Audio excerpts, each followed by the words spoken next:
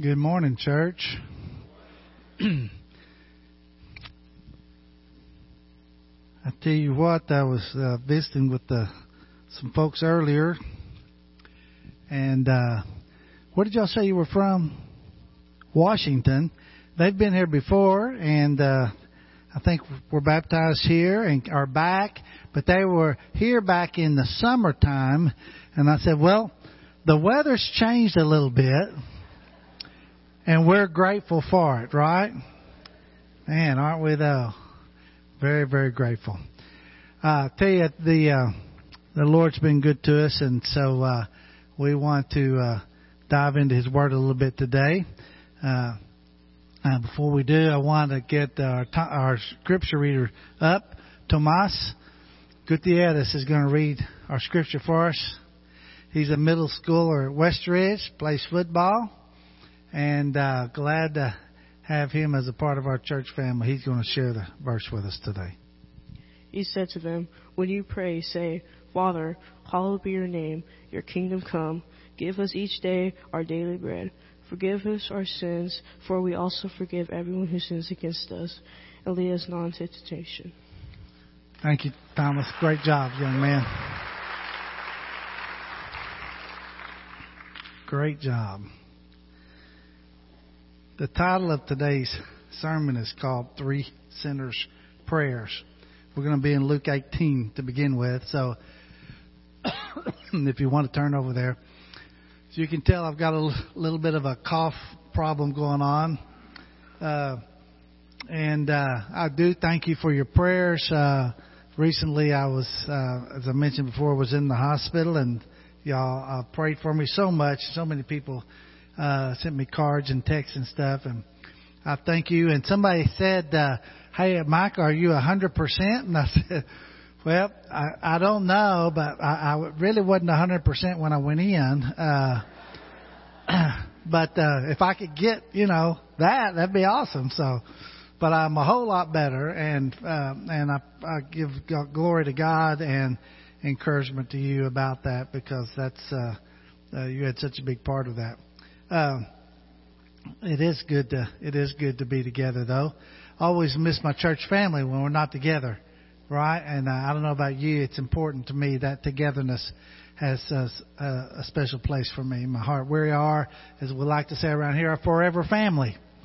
And so we're going to try to make it through this sermon as a forever family.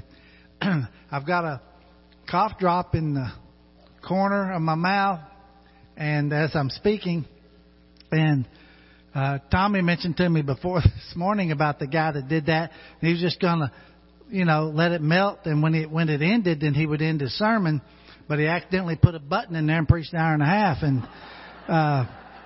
so I assure you there's no button in there today, okay? All right. If you'll put up with me a little bit today, I appreciate it. By the way, a little update on last week's contribution. We are now at over $114,000 given for One Kingdom Sunday.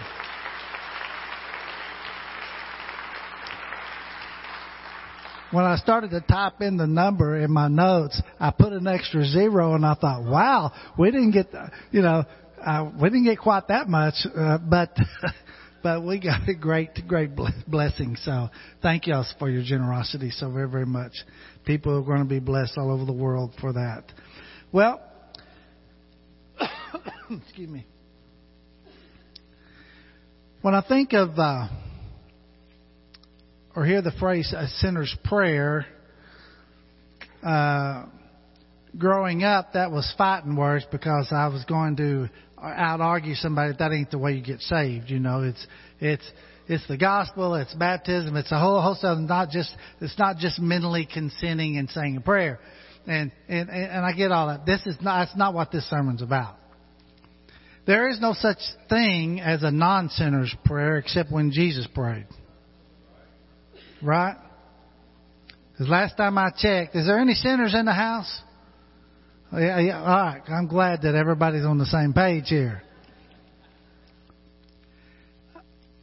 When the book of Luke talks about prayer, several different places, and we're going to get to a lot of them. We're going to deal with two of them today, two different contexts, and then there'll be some more dealt with down the road.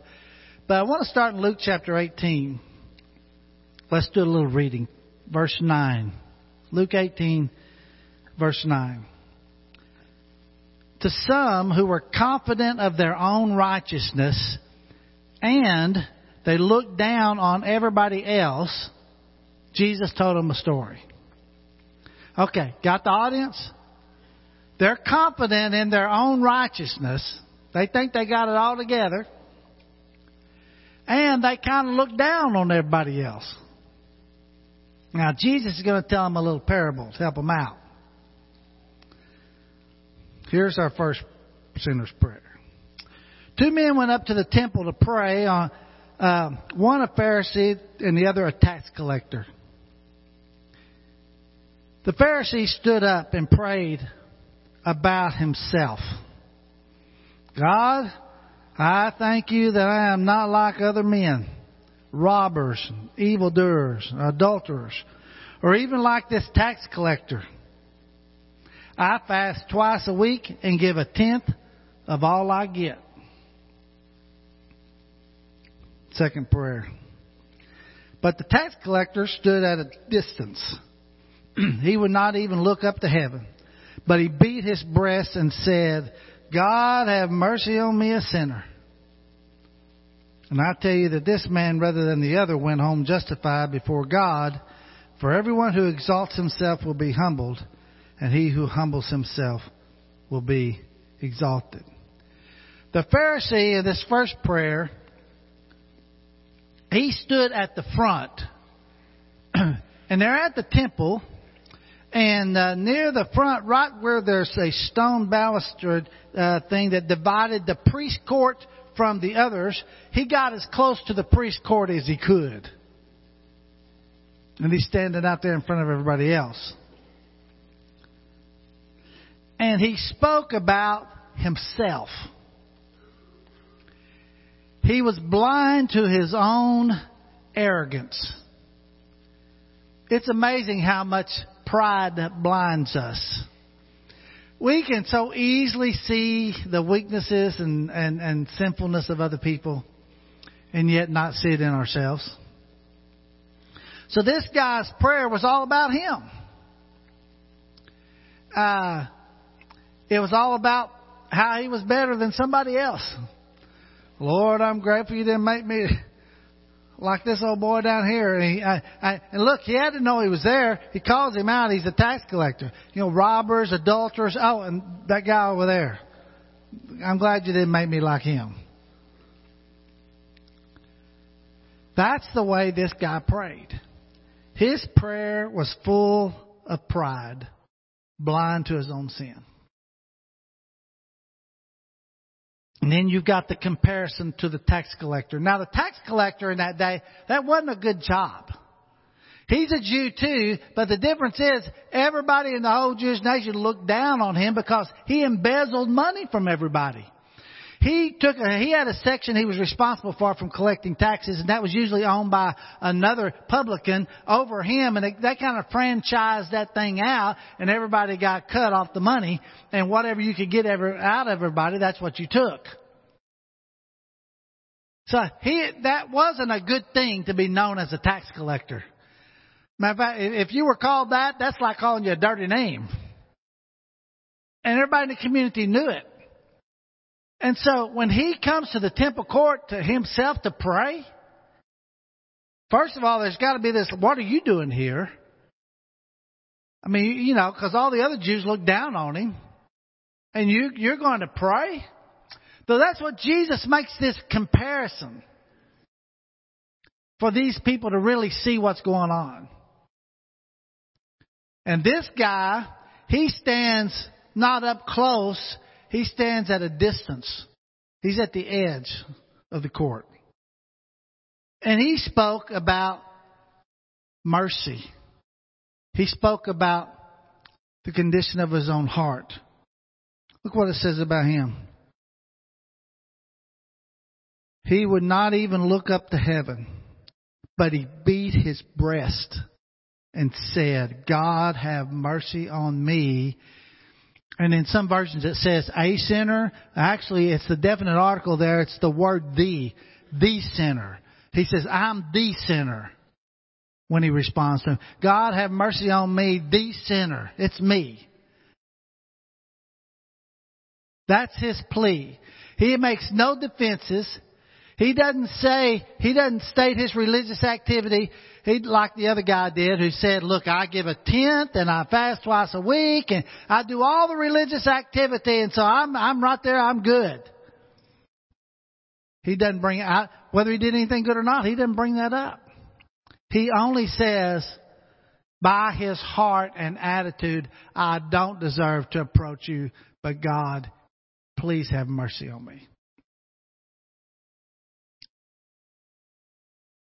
What a striking teaching to those that are sitting there listening to Jesus do this comparison.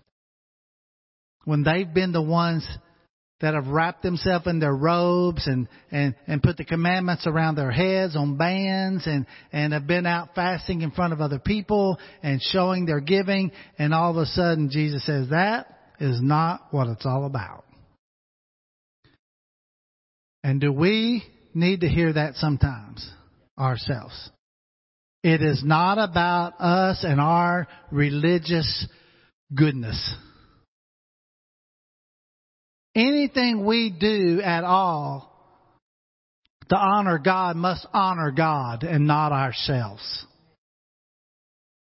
And we do not go around praying in such a way that we talk about all the good things in our prayers about ourselves. It's arrogance, right? We know what arrogance is. It's that disease. It's like conceit. It makes everybody sick except the guy that has it. Right? And Jesus makes this stark comparison. Here's one sinner's prayer. It ain't no good. It's full of pride, full of arrogance. Here's another sinner's prayer that says, this guy here, he's going home justified. And why? What's the teaching? Because if you exalt yourself, God's going to humble you. But if you humble yourself, God exalts you. Now let's look at one other prayer. Luke chapter 11. By the way, let me make one more comment about the tax collector because of his heart. True contrition is always expressed by honest confession. When a person's heart is really moved and they're contrite, then you have that honest confession about their own heart. And that's where he was. God, have mercy on me, the sinner. He understood the ugliness of his own life, but he also understood the greatness of the mercy of God. Now, in Luke chapter 11, verse 1, one day Jesus was praying in a certain place. When he finished, one of his disciples said to him, Lord, teach us to pray just like John taught his disciples, which I thought that was interesting. They understood and saw that John had been teaching his disciples to pray. And they got that message and that, hey, look, we can learn that too from Jesus. So he does. He said to them, when you pray, now he's going to give them a pattern, so to speak. That's not just an outside model, but has some inside guts to it. Right? He says, first thing he says, when you say, Father. Father. Now, I want you to go to the end of this, not the end of the chapter, but the end of this context in verse 11. Which of you fathers, if your son asks for a fish, will give him a snake instead, or if he asks for an egg, will give him a scorpion? If you then, though you're evil, know how to give good gifts to your children, how much more will your Father in heaven give the Holy Spirit to those who ask. He's going to start this little section with Father, and He's going to end it with Father.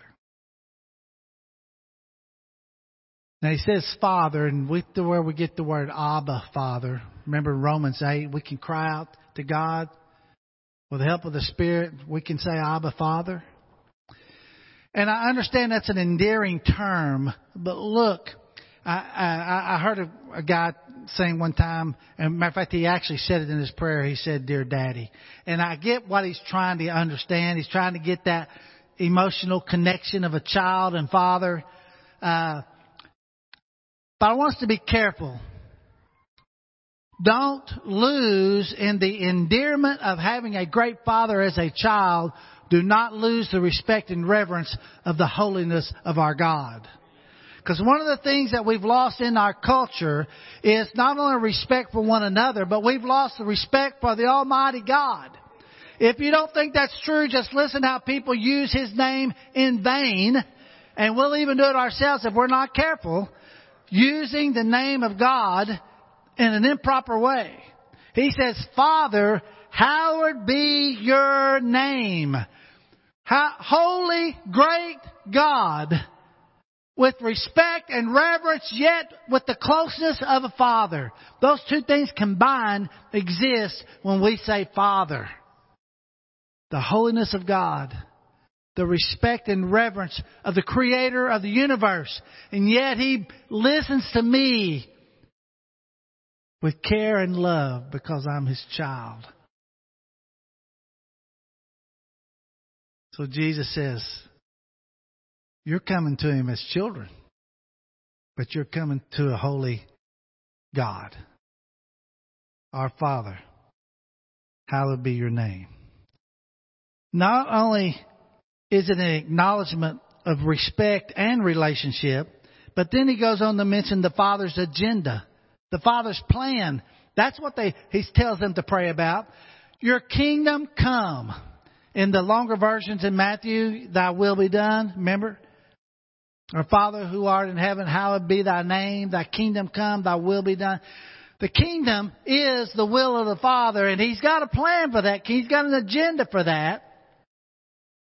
And we need to, in our prayer life, acknowledge and remember that we are part of a great and mighty plan laid out by the Father. And we get to be a part of it. I remember the first time I ever baptized anybody. In fact, I was thinking about it this weekend because my nephew called me.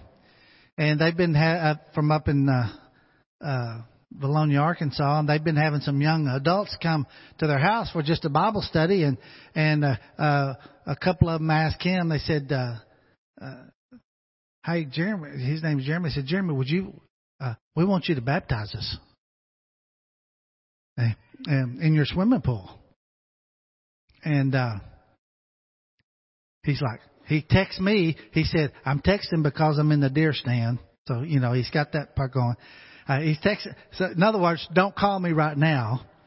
But he texted me. He said, "But I've never baptized him. I don't know what to say. What am I supposed to say?" So later on, we had a conversation about that.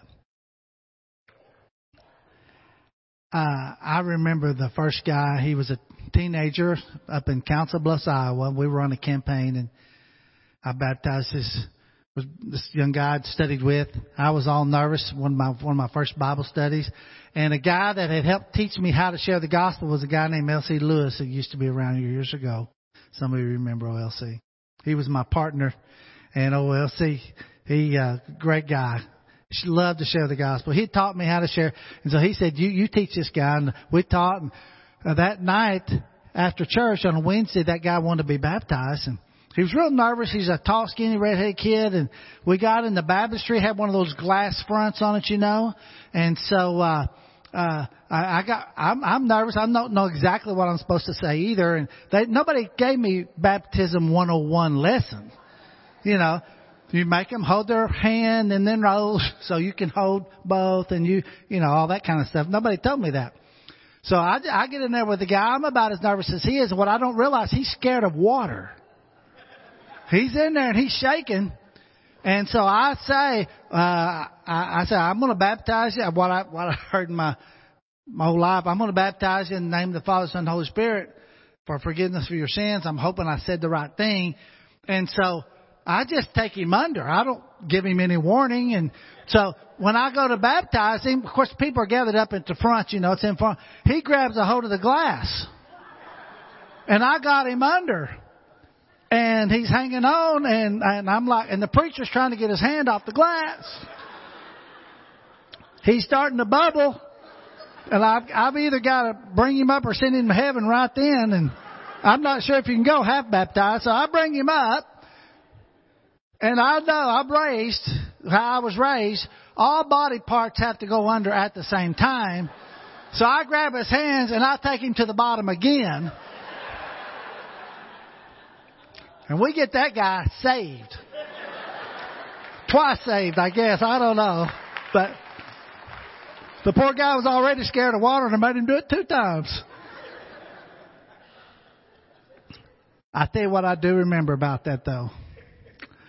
What I remember the most is that night when we got to the place we were staying, I was laying in the bed thinking and reading Scripture, and I was thinking, God, you know my own mess-ups. I mean,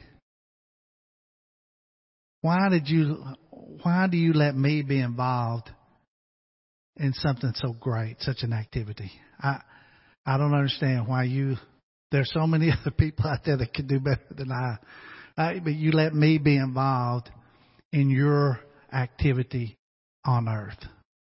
Kingdom activity on earth. Your will being done in the lives of other people.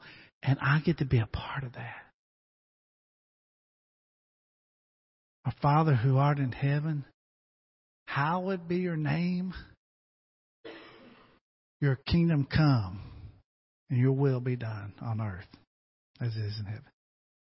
I thought, what an honor. What an honor to be involved in kingdom activity.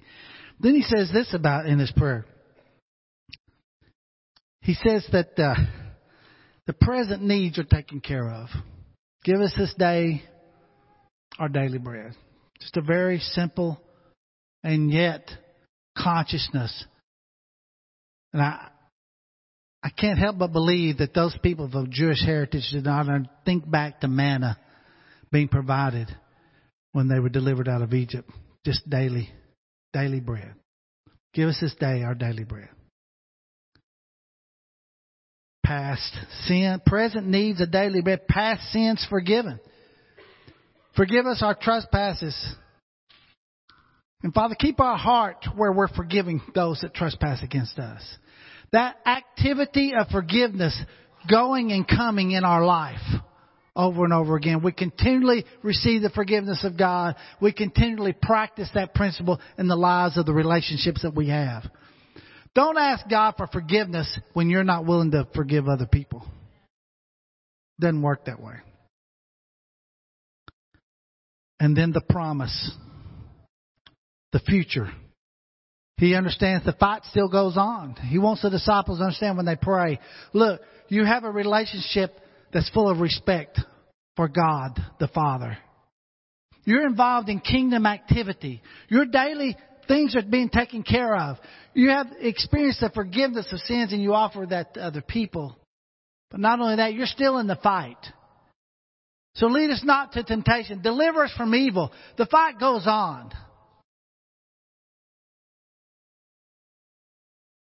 And then there's that promise through the rest of the teaching where he says, suppose one of you has a friend and goes to him at midnight and says, friend, lend me 3 loaves of bread because a friend of mine on a journey has come to me and I have nothing to set before him.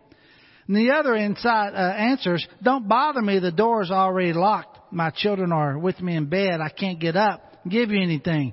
I tell you though, he will not get up and give him the bread because he's his friend. Yet, because of the man's boldness, he will get up and give him as much as he needs. Because the guy just keeps asking, right? Now, I'm always a question mark about this part of the teaching of Jesus. Is it because the guy is persistent and that's what he's teaching? Or is he showing a great contrast between how the Father is and how human beings are? So I say to you, ask, and it'll be given to you. Actually, these are in the present tense. It says, keep on asking. Keep on seeking, and you'll find. Keep on knocking, and the door will be open to you. For everyone who asks receives, he who seeks finds, and to him who knocks, the door will be open. That leads us back to where we started. If you know how to give, as evil people, how to give good gifts to your children, don't you think the Father and the relationship that He has knows how to give good gifts to you when you ask, especially the Holy Spirit?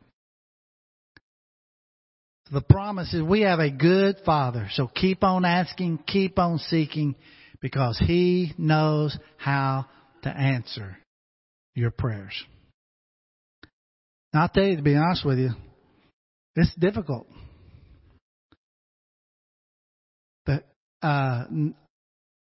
To keep on asking and keep on seeking. Have any of you got weary in asking? Weary in seeking? You've prayed for somebody. Days turns into weeks, turns into months, turns into years. And it doesn't seem like God is answering that prayer. And you want to just say, I don't understand, God, why this is working like this. And you think if you can make sense of it, you feel better about it, right? Susan and I had a little difficult time getting kids here back when we were young. And you lose the first pregnancy, and you're like, well, you know, people say that's normal, that happens, and so you swallow that pill, and okay, and happens again second time, and you're like, okay, Lord, what do you want me to learn from this? I could have learned it with just one time, but okay, two. It happens a third time, then it happens a fourth time, and finally you're like, okay. I realize I don't understand, and you know what? I guess I ain't going to understand. Then that fifth pregnancy, we have a beautiful little red-headed girl born to us, my prayer child, which I didn't never think we'd have any. We got one, and lo and behold, the extra cream was a couple of years later, a young boy was born. Got one of each. And it seems like another lifetime to me now on this end of it. During the time, I can't understand, because I've been praying, and I've been what I think is being faithful to God, and I've been studying the Word and reading, trying to have an Abraham kind of faith, you know, that God calls things that are not as though they already were. I tried to do that in my prayer life. I said, God, thank you for this ahead of time, because I know you're going to make this happen. Yet it was so hard sometimes to keep believing that something good was going to come out of what had started in some bad situations. I don't know where you are on your journey, but I just want to encourage you. Don't give up on God. Because He's got all kinds of activity going on around you you cannot see. And He's working in our world, even though we are broken people around broken situations. And yet through that brokenness, God still brings about great things. So maybe my prayer shouldn't have been all about what I want, and should have been more about, God, lead me into your kingdom activity and your will. I appreciate your forgiveness, and that's good enough. But Jesus said, you just keep on asking. It's okay. Keep seeking. Keep knocking. The Father knows how to give good gifts. And even though you may not figure out the timing of it and all those kinds of things, He really does know what's best and has your best interest at heart. And a lot of times it ain't about me. So that's the problem with my prayers. You know, excuse me. One of the things that I do now when I pray, I go out walk in the mornings a lot of times and I pray. And before I get into personal needs, I always pray this prayer. Because it helps center me back to understanding I've got a relationship with the Father. It's not dependent on me. I owe Him respect and reverence. I need to be concerned about the kingdom work, His will being done. I need to pray for His will to be done, not mine. I need to be appreciative of the daily things He gives me and have gratitude for the forgiveness that I have and practice that in my relationships. And then as I go into my battle for the day, I know He'll be there to deliver me and take care of me. Then I can pray about some other specific things, even for myself. I don't know how you do your prayer life. I've tried writing prayers down. Sometimes that's a good thing, I think. That's helped me a few times. I do better outside. Seems like praying out loud.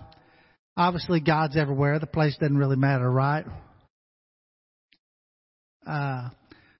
Jesus did go off away from people to pray at times, and the disciples noticed that, and they wanted to understand that life and have it themselves, and said, "Teach us to go and pray like you do." One man said, "Prayer is the gymnasium of the soul." It's where you get spiritually in shape when you wrestle and pray with God.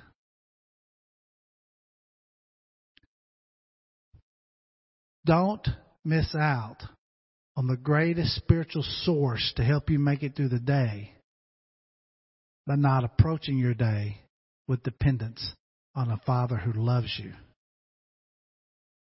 and wants the best for your life.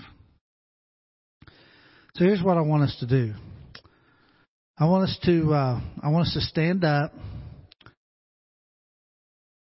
Stand up. Just real simple. Get up. There you go. Everybody, both rooms, stand up. We'll do what we do every Friday night. Just you can step across the aisle, grab somebody's hand. It's okay. They won't bite you. Now I'll do it quick because I know I see some guys holding hands, and there's a time limit on how long they can do that. Stretch across, grab somebody's hand. We're going to touch and agree here as we pray together as a church out loud. Our Father, who art in heaven, hallowed be thy name. Thy kingdom come, thy will be done, on earth as it is in heaven. Give us this day our daily bread. Forgive us our trespasses as we forgive those who trespass against us. Lead us not into temptation, but deliver us from evil. For thine is the kingdom, the power, and the glory, forever and ever. Amen. And the church said, Amen. Amen. If you want a Father like that, and you hadn't got it, the invitation is for you. If you have a need to come to the Father with anything with our family, the invitation is for you. You can come while we sing.